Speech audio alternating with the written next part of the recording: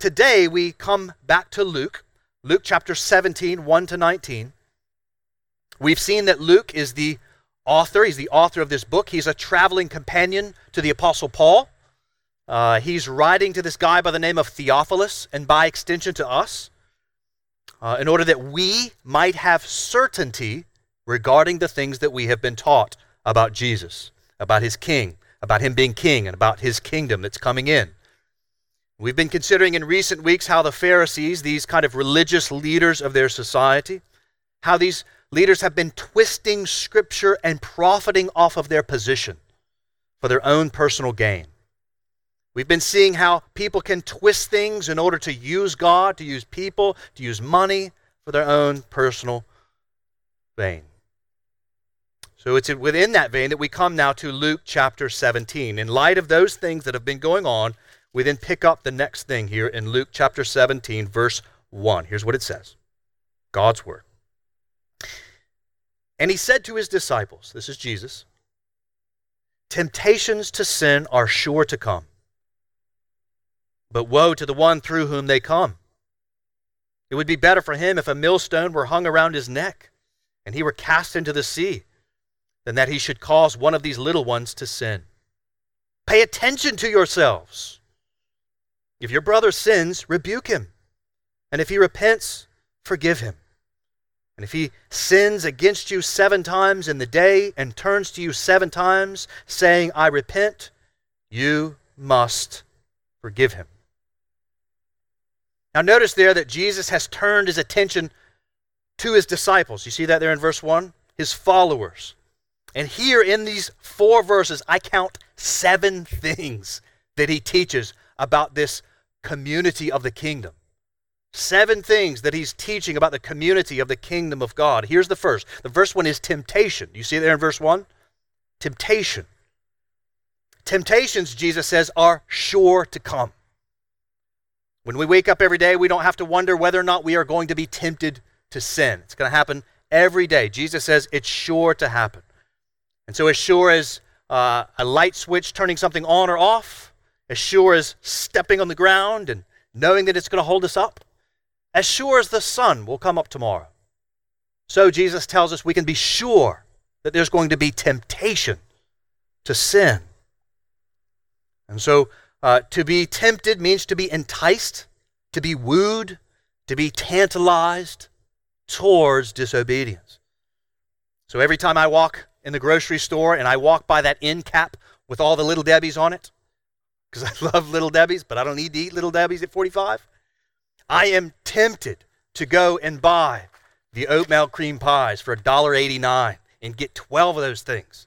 It's amazing. I think it's 12. It's been so long, I've forgotten since I bought them myself.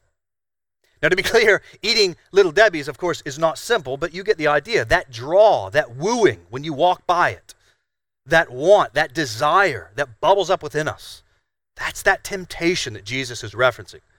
That enticement to sin, he says, is going to be present every single day. And so I wonder how much we have been tempted just this morning. How many times have we been tempted to sin just this day since we've been awake? See, Satan and marketers would love to have you be convinced that temptation, or life in particular, is largely neutral. There's not much really going on. Satan and marketers know our hearts maybe better than we do. Every single marketing ad, for instance, is tempting you to follow them, to be discontent with this thing and buy their thing, to watch their movie, to follow their ways, playing upon our desires. Because they know this reality, like the harlot that stands on the street corner, enticing you to come, to leave righteousness and come on over to death. Of course, they don't pitch it that way. But the more that we are attentive to the reality of temptation, the more we will be quick to put on that armor of God every single day. But that leads us to the second thing that Jesus teaches here, that is transgression. So we have temptation, transgression. Transgression means to sin. To sin means to rebel against God's law, to rebel against Jesus, our love, our heavenly husband. And here we see Jesus uses the language of sin 4 times. Do you see it in there? And there's 4 verses. 4 times he uses it. Now, all temptation does not lead to sin. Don't lose sight of that. All temptation does not lead to sin, but all sin is preceded by temptation.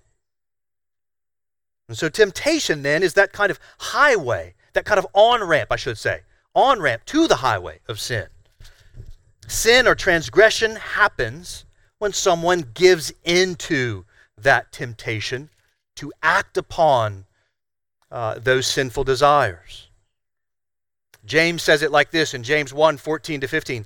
Each person is tempted when he is lured and enticed by his own desire. Then the desire, listen, when it has conceived, gives birth to sin. And sin, when it is fully grown, what does it do, James? It leads to death, he says. And notice in that verse from James, the temptation, did you see that? It comes from our own desire. James says right before that God does not tempt us, but it comes from within. And so Jesus is saying temptation to sin is going to be around. Transgression is what happens when we actually participate in that temptation. And that then leads to the third thing that Jesus teaches here, condemnation. Condemnation. We might say greater condemnation.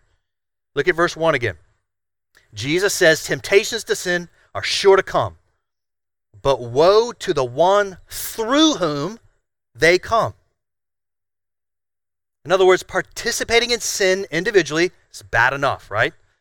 But when sin passes through someone, and then they cause someone else to sin, the little ones he references there, Jesus says that's even worse. In verse 2, he goes on to say that if our sin causes someone else to sin, it would have been better for them to have taken a boat, drive out into the middle of the Atlantic Ocean, take a big old rock, a millstone, tie it around your neck, and be thrown over the side of a boat and drop to the bottom of the Atlantic Ocean. Imagine the experience of that. Jesus is playing upon our imaginations to help us understand the gravity of what exponential sin does. It'd be better to do that, to jump off the side of a boat with a rock on you, than to cause someone else to sin with our actions, with our attitudes. So again, here Jesus is condemning exponential growth, multiplication of sin. And so Jesus came to put sin to death, right? That's why he came. Therefore, he is helping us see the severity of it all. He's trying to warn us to keep it from spreading. Let me just stop and think about this for a second. So this is a really easy illustration, isn't it, this time of COVID? If I had COVID, and I knew I had COVID, and I said, why don't all of you guys come over to my house? And then I just sort of went up to you and I sort of coughed on every one of you knowingly.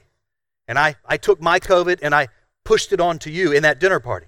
You would rightfully condemn me because I took something that was mine and I intentionally passed it on to you. And Jesus is saying that we think that way because that's the way it ought to be. That's the way that it should be. Namely, that we shouldn't be passing our sin on to others because then it just begins to extrapolate out and further out and begins to affect the kingdom in ways, affect the community in ways that it shouldn't. And so for us to multiply our sinful choices to others is to spread a deadly virus through the community. And therefore, Jesus says, woe to ones like that. Woe. Woe or cursed. So, my family and I have been reading through the book of Numbers in our family devotions. It's a strange book to read in family devotionals. Sometimes they say things that you kind of have to explain on the spot that are not easy. But we were reading just this past week in Numbers where this guy was intentionally sinning, and that he was causing other people to sin, and the Lord says to put him to death. If you're anything like me, I read that and I cringe a little bit, right? That seems really severe. But thanks be to God, we do not live underneath the old covenant. We live in a better covenant, the Bible says, the new covenant, wherein we don't have to do those kinds of things. But the principle is the same. Jesus is consistent here. Namely, that when we see sin sort of starting to extrapolate out into the life of the community, affecting it all, he wants it to stop. We might say the Lord wants us to quarantine sin, right? Keep it from passing on, that more death would not be passed on to the community. And so for us, what might that look like, you ask? All right, how would we know that this is happening? How would we know that, that our sin is being passed on to others? What are some things that might happen that may indicate that? Well, for instance, we might gossip about a fellow church member or a family member, enticing them to then participate in that gossip. We might invite someone over to watch a movie that is going to entice people to objectify women.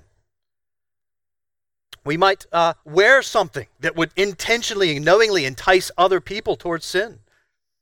We might serve alcohol to someone that we know struggles with drunkenness. We might gamble when someone we know is tempted towards gambling in ways that are wrong. Or we might talk about someone or something that is going to encourage them towards unbiblical anger or slander. And we can even think, we tend to define sin individually, right? That's where we live in America. That's sort of how we go. We always think individual. But sin can also be corporate, right? We think about churches that maybe teach or encourage false doctrine. We teach about churches that coddle abusers. And so it's not just individual. We could have kinds of sin such that it pervades out into the life of the community of the church. And Jesus says doing these things disobeys a love for God, and it especially disobeys a love for each other or for our neighbor. And that then leads us to what comes next. So we have temptation that gives birth to transgression. When passed on to others is greater condemnation. Therefore, fourthly, Jesus teaches us here in verse 3, pay attention. Pay attention to yourselves. You see it there in verse 3? Pay attention. Jesus sees multiplied rebellion against God as worse than horrific death. Now, I don't know about you guys, but I don't always see it that way. I can turn on a movie, I can participate in gossip or slander and think, well, that didn't really hurt anybody. It's not a big deal. In other words, I can minimize sin because while I know that it's wrong, it doesn't appear to be a big deal, right? But if we take Jesus at his word, we have to agree that leading others into sin is worse than passing the coronavirus on to others. And I think it's good for us to acknowledge that I don't always think that way. And so thanks be to God for his word that puts this right up in front of us in the morning. This is the beauty of consecutive exposition, just walking right through the text. It forces us to deal with things we wouldn't otherwise deal with. And so brothers and sisters in Christ Jesus, listen, we've got to pay attention to ourselves. Pay attention. That's what Jesus says. We have to watch ourselves. We've got to watch, as Paul says, watch our lives and our doctrine. So on Thursday, when I began working on this sermon, I tried to rehearse before 9 a.m. the amount of things that I was tempted by that morning. And I was thinking, all right, had I given in to those things, as I kind of rehearsed the amount of things that I was tempted by that morning, I started thinking, if I would have participated in them, how it would have then moved on to my wife and to my children and eventually to you. And even by extension, this beautiful community we live in. And I was surprised at the amount of temptation I had just in a couple hours of being awake. And I was further surprised how if I had given into that, I would have, like I mentioned, passed it on. And yet I'm oftentimes not careful, not attentive to those temptations. And yet I'm also, at the same time, very attentive of other things that I might do that are wrong. So for instance, I'm very attentive to putting on my mask. I'm very attentive to washing my hands. I'm very attentive to keeping my distance from others so as to not pass along danger onto you. But are we as attentive to the ways in which we might be tempted and how that might pass on to others? Are we doing the hard work of paying attention to ourselves as to whether or not we're participating sin or passing sin on to others? Well, Restoration Church, we must. We must. If we are going to love God and love our neighbors, be good community neighbors of this community, if we are going to enter into the joy of our Father, we must be vigilant in assessing our thoughts and our actions and our attitudes.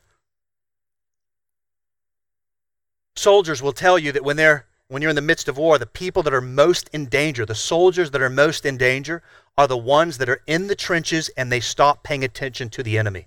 They get comfortable. Soldiers will tell you they're the easiest ones to pick off. And so in the same way, we can be picked off in the same way. We're reminded of 1 Peter 5, right? That says the devil prowls around us seeking to devour us. Therefore, We must pay attention to yourselves. Pay attention, Restoration Church. I've seen, when I don't pay attention, I've seen how it's gotten in on me. I've seen it happen in my own life. I've seen it happen in a number of you. This church has watched, sadly, one of our own not pay attention and get sucked into death. Jen Wilkin has said that we will not wake up 10 years from now and find that we have passively taken on the character of God. We must pay attention. And so towards that end, take on the character of God. And might I say a special call of attention to how we use our phones. All right, those wonderful things that have so much potential for good and so much potential for evil. So pay attention to how you use your phones. Pay attention to the amount of use that you have towards your phones. Pay attention to where you use your phones. Because again, there's great potential for good with our phones, but there's great potential for evil. And I have experienced in my personal life and walking with others, that phone is oftentimes a nice little vessel that people carry around in their pocket that encourages death. So be careful how you use those. An old saint says that we must be killing sin or it will be killing us. And so we have temptation towards sin. We have transgression when we participate in it. We have greater condemnation when we pass it on. We therefore, fourthly, must pay attention. And then fifthly, we must give admonition. Give admonition.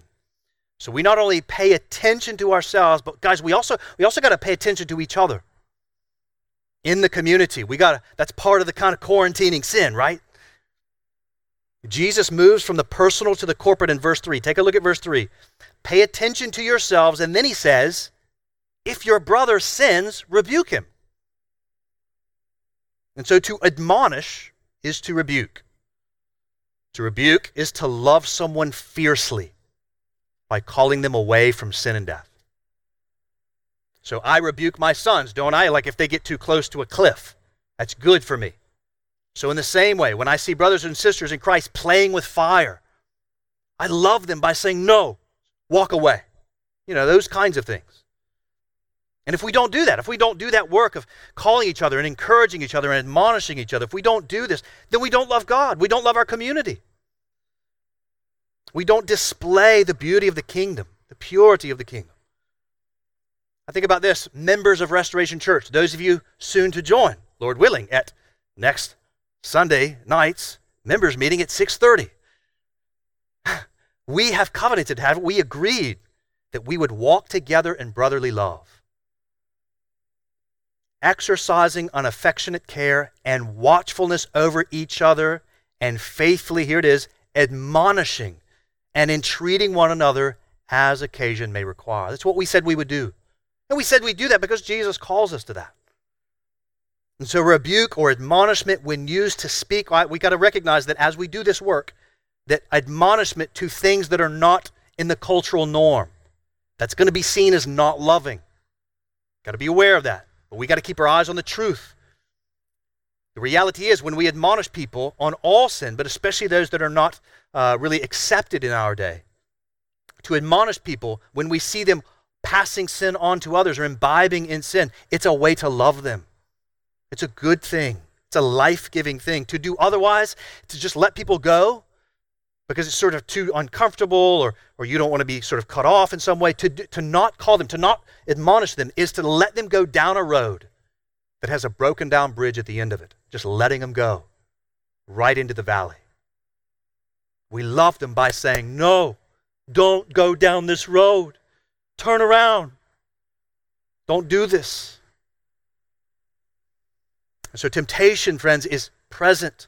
Transgression is birthed for those that give in to that temptation. Greater condemnation to those that pass it on to others. Therefore, we must pay attention and we must give admonition or rebuke to our brothers and sisters in Christ. And by the way, you'll notice all of this assumes that you are a meaningful part of a community. And then there's the last two.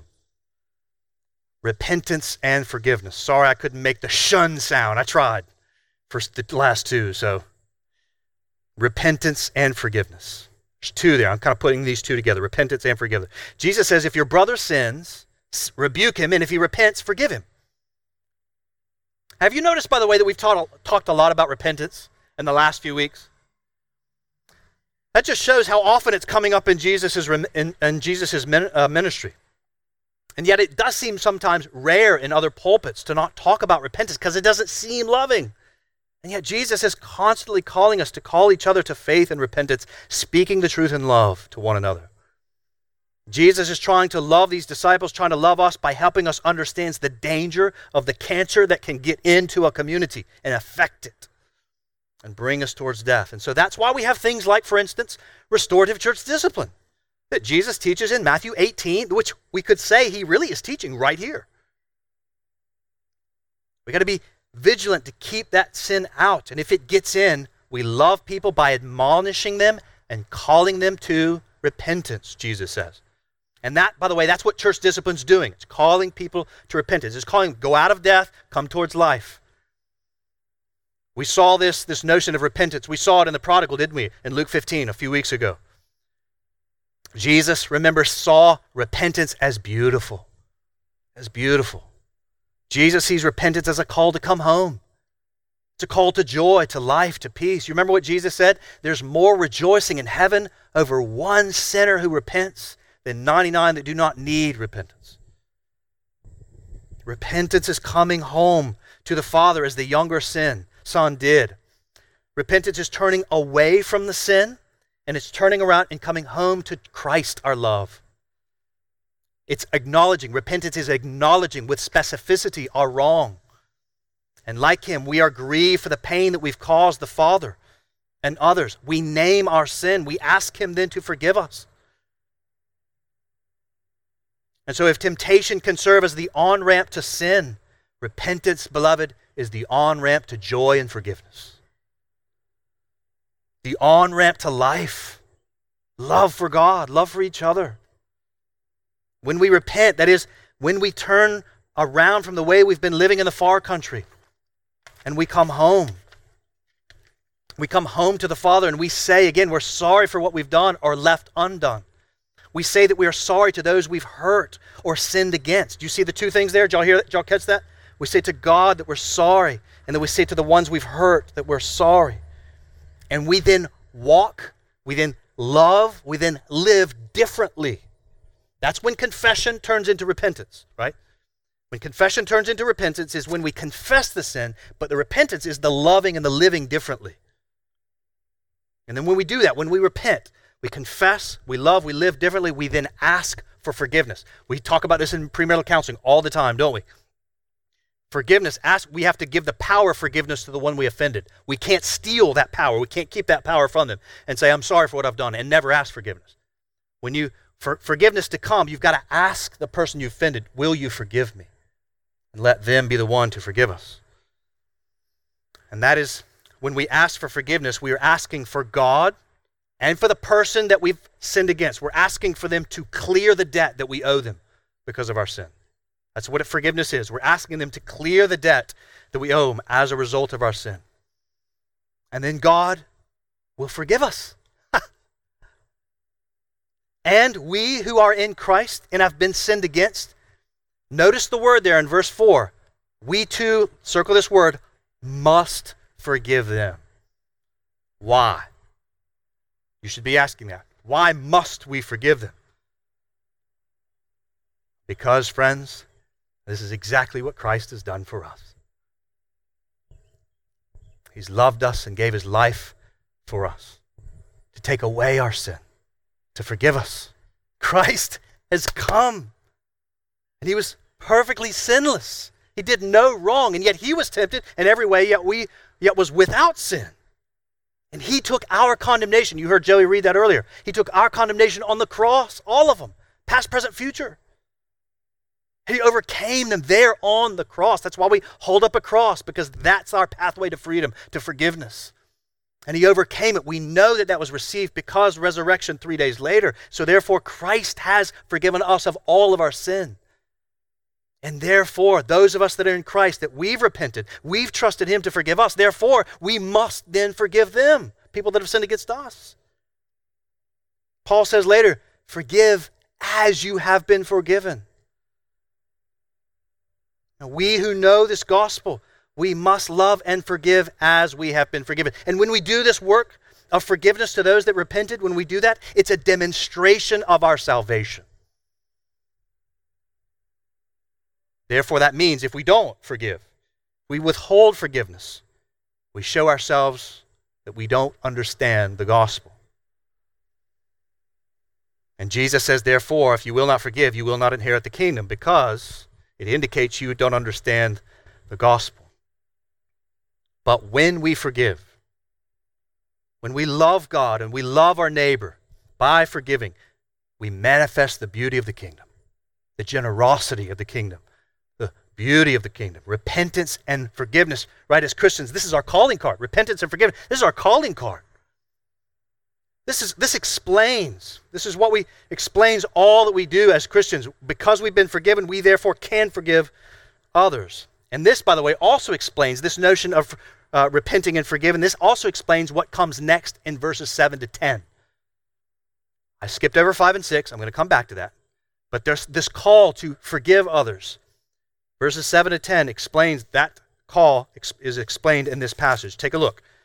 Verses 7 to 10. Will any one of you who has a servant plowing or keeping sheep say to him when he has come in from the field, come at once and recline at table? Will he not rather say to him, prepare supper for me, and dress properly, and serve me, while I eat and drink, and afterward you will eat and drink? Does he thank the servant because he did what was commanded? Implication there, Jesus wants us to see is no. So you also, when you have done all that you were commanded, say, we are unworthy servants. We have only done what was our, here's the word, duty. We've only done what is our duty. So we are unworthy. Christians are unworthy servants. We've done nothing to deserve the kingdom.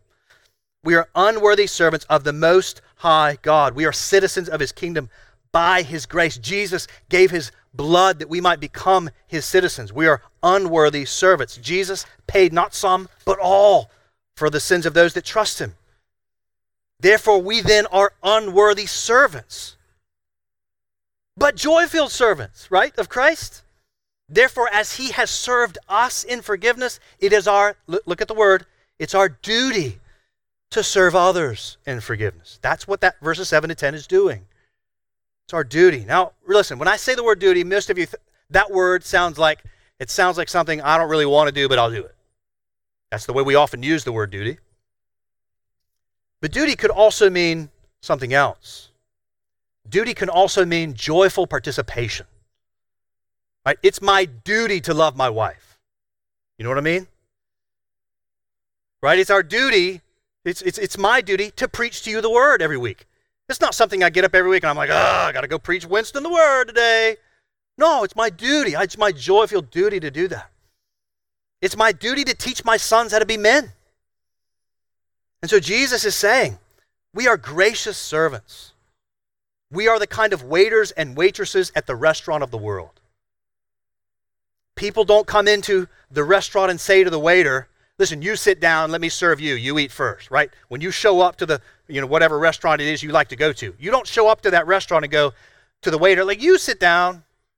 No, what you expect is you're going to be the one that sits down and the waiter's going to serve you, right? That's the idea. And so it is our duty to then what Jesus is saying in this passage is in the same way, people come into our lives, and because of Christ's love for us, we then love them in the way of forgiveness. It's our duty to do so. And when they do, when they confess their sins, when they live and love a different way, requesting you to remove their guilt, it's our duty to forgive them. It's our joy to forgive them because that's how Jesus forgave us. That's how we see others come back home to God. And isn't that what we want? We want people to come home to God, to be healed. We need to ask the question, though, is forgiveness hard? Yeah, it's hard. Forgiveness is very hard. It's one of the hardest things, I believe. Forgiveness is one of the hardest things that we will do as Christians. I asked a few people that I met with this week, rank the top 5 hardest things in the Christian life. I would put forgiveness easily in that list. Forgiveness is hard, but it's a joyful duty to show people Jesus. And so it's our duty to forgive as we have been forgiven. And now there should be one part of you right now that's a little anxious. Y'all feeling that? This sort of call to forgive people? Y'all feeling that a little bit going, Nathan, do you know what's been done to me? You feeling that? Well, guess who also felt that? The disciples. If you feel like right now, like this notion of this call that Jesus has called, this kind of community, these 7 things, doing this stuff, repenting, forgiving, all this stuff is hard. It seems impossible. Guess what? It is. Apart from Christ, it is impossible. Take a look at what comes next. Look at verse 5. The apostle said to the Lord, increase our faith. And the Lord said, if you had faith like a grain of mustard seed, you could say to this mulberry tree, be uprooted and planted in the sea, and it would obey you. So the apostles hear this call of these 7 things, repenting, temptation, all this stuff, repenting, forgiving, this call to a holy life, this community of the kingdom, this paying attention, this calling one another. And they especially heard that part. Did you catch it? When Jesus said, if they turn to you 7 times in a day and repent, you must repent. They hear that and they say, increase our faith. They're going like, I can't do that. And we say what? Amen to that point, right? Increase our faith. I can't do that. These guys are getting it. I wonder if you were getting it. Walk through that. Do you feel the weight of how difficult that life together is? But I want you to notice in verse 5 and 6, did you see that Jesus kind of corrects their request? He says, in essence, Jesus says, in essence, it's not the size of your faith that counts. It's the object of your faith that counts. Not the size, it's the object. So there's 2 ways to think about faith. There's the object of our faith and the experience of the object of our faith. So if I'm flying on an airplane, right, I have faith in the pilots. I was hoping one would fly by. He's not there. But if I go on an airplane, I have faith in the pilots and the plane to get me where I want to go. Faith in the pilots and the plane to get me where I want to go. But when I'm on that plane, my experience of my faith can go up and down, right? Turbulence hits, my faith, can these guys get us through this?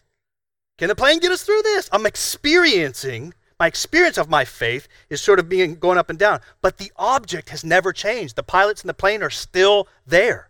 They've never changed. It's my experience of it.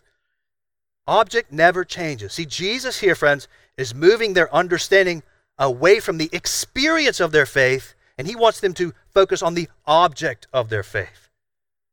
Beloved, you don't need more or less faith. You need to look at the object of your faith.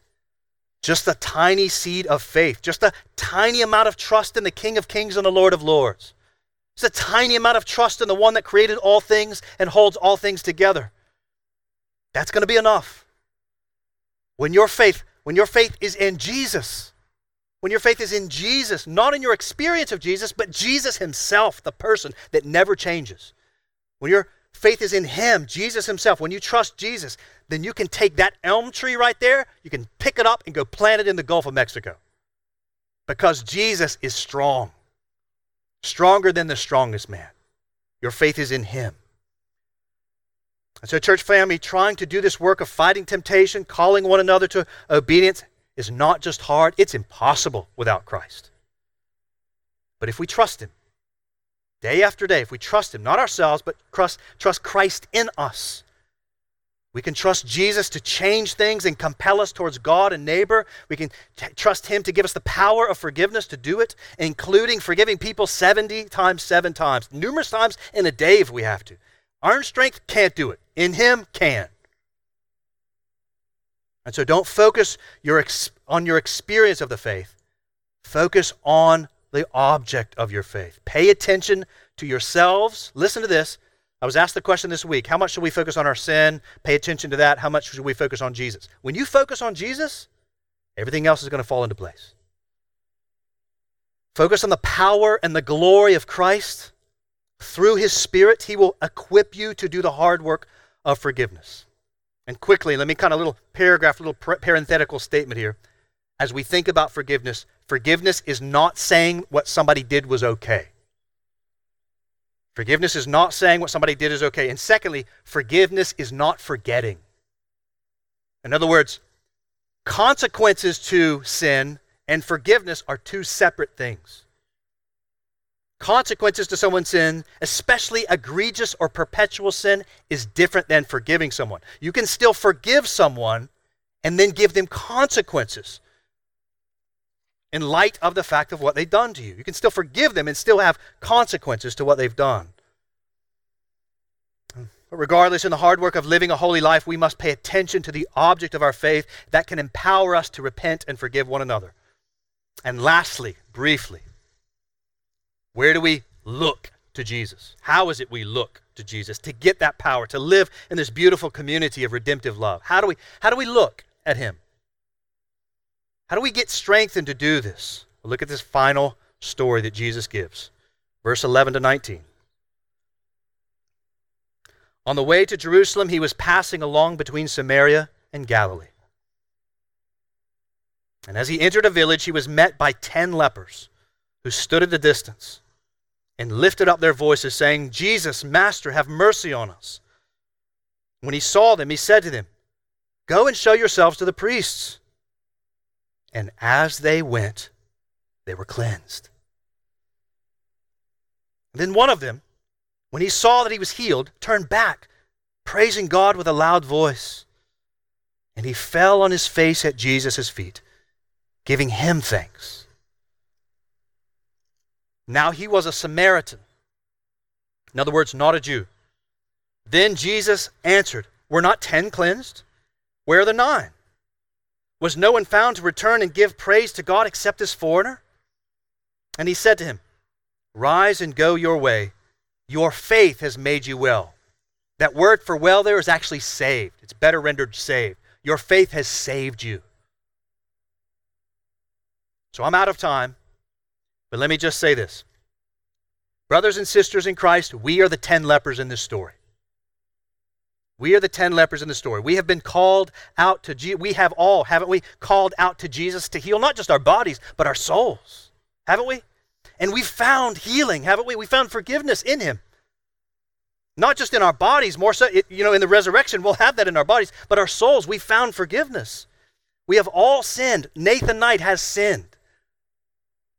And in faith, we went to the priest, didn't we? And on our way to the priest, what did we find? Again, we were forgiven, we were cleansed, we were healed. Hallelujah.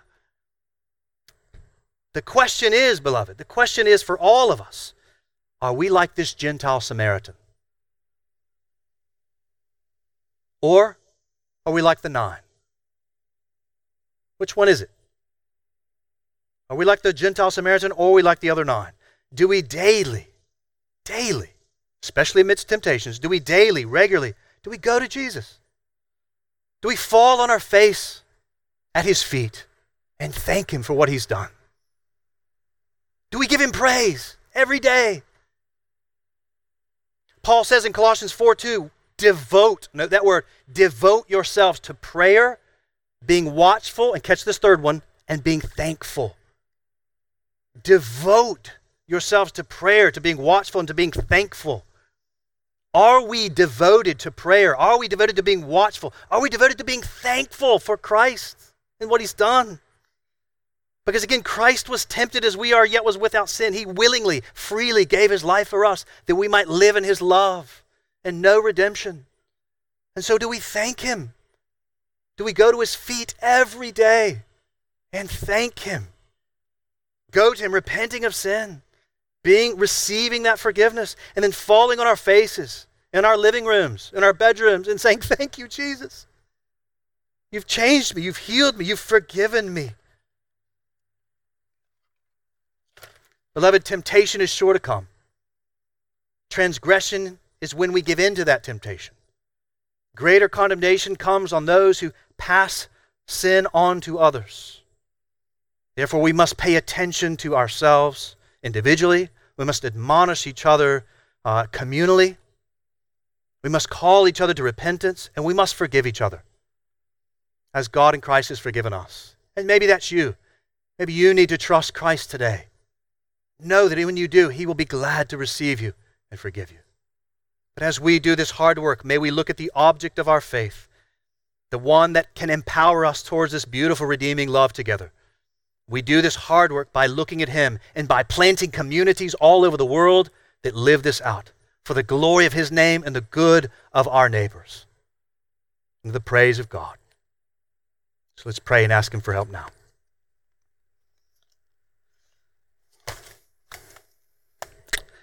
Lord Jesus, we do give you praise. What joy there is seen in that Samaritan leper who went and fell at the feet. He didn't just find that he was healed, but he went and fell at your face and gave praise to you and was thankful. Oh God, we're thankful for what you have done for us. Teach us to be people that are thankful. Teach us to be people that are vigilant. Teach us to be the kinds of people that fight for the glory of Christ in this community, that your beauty might shine forth to our neighbors and the nations. We cannot do this on our own, God. We look to you. Empower us towards this redeeming love. Empower us towards this daily thankfulness. We pray in Jesus' name. Amen.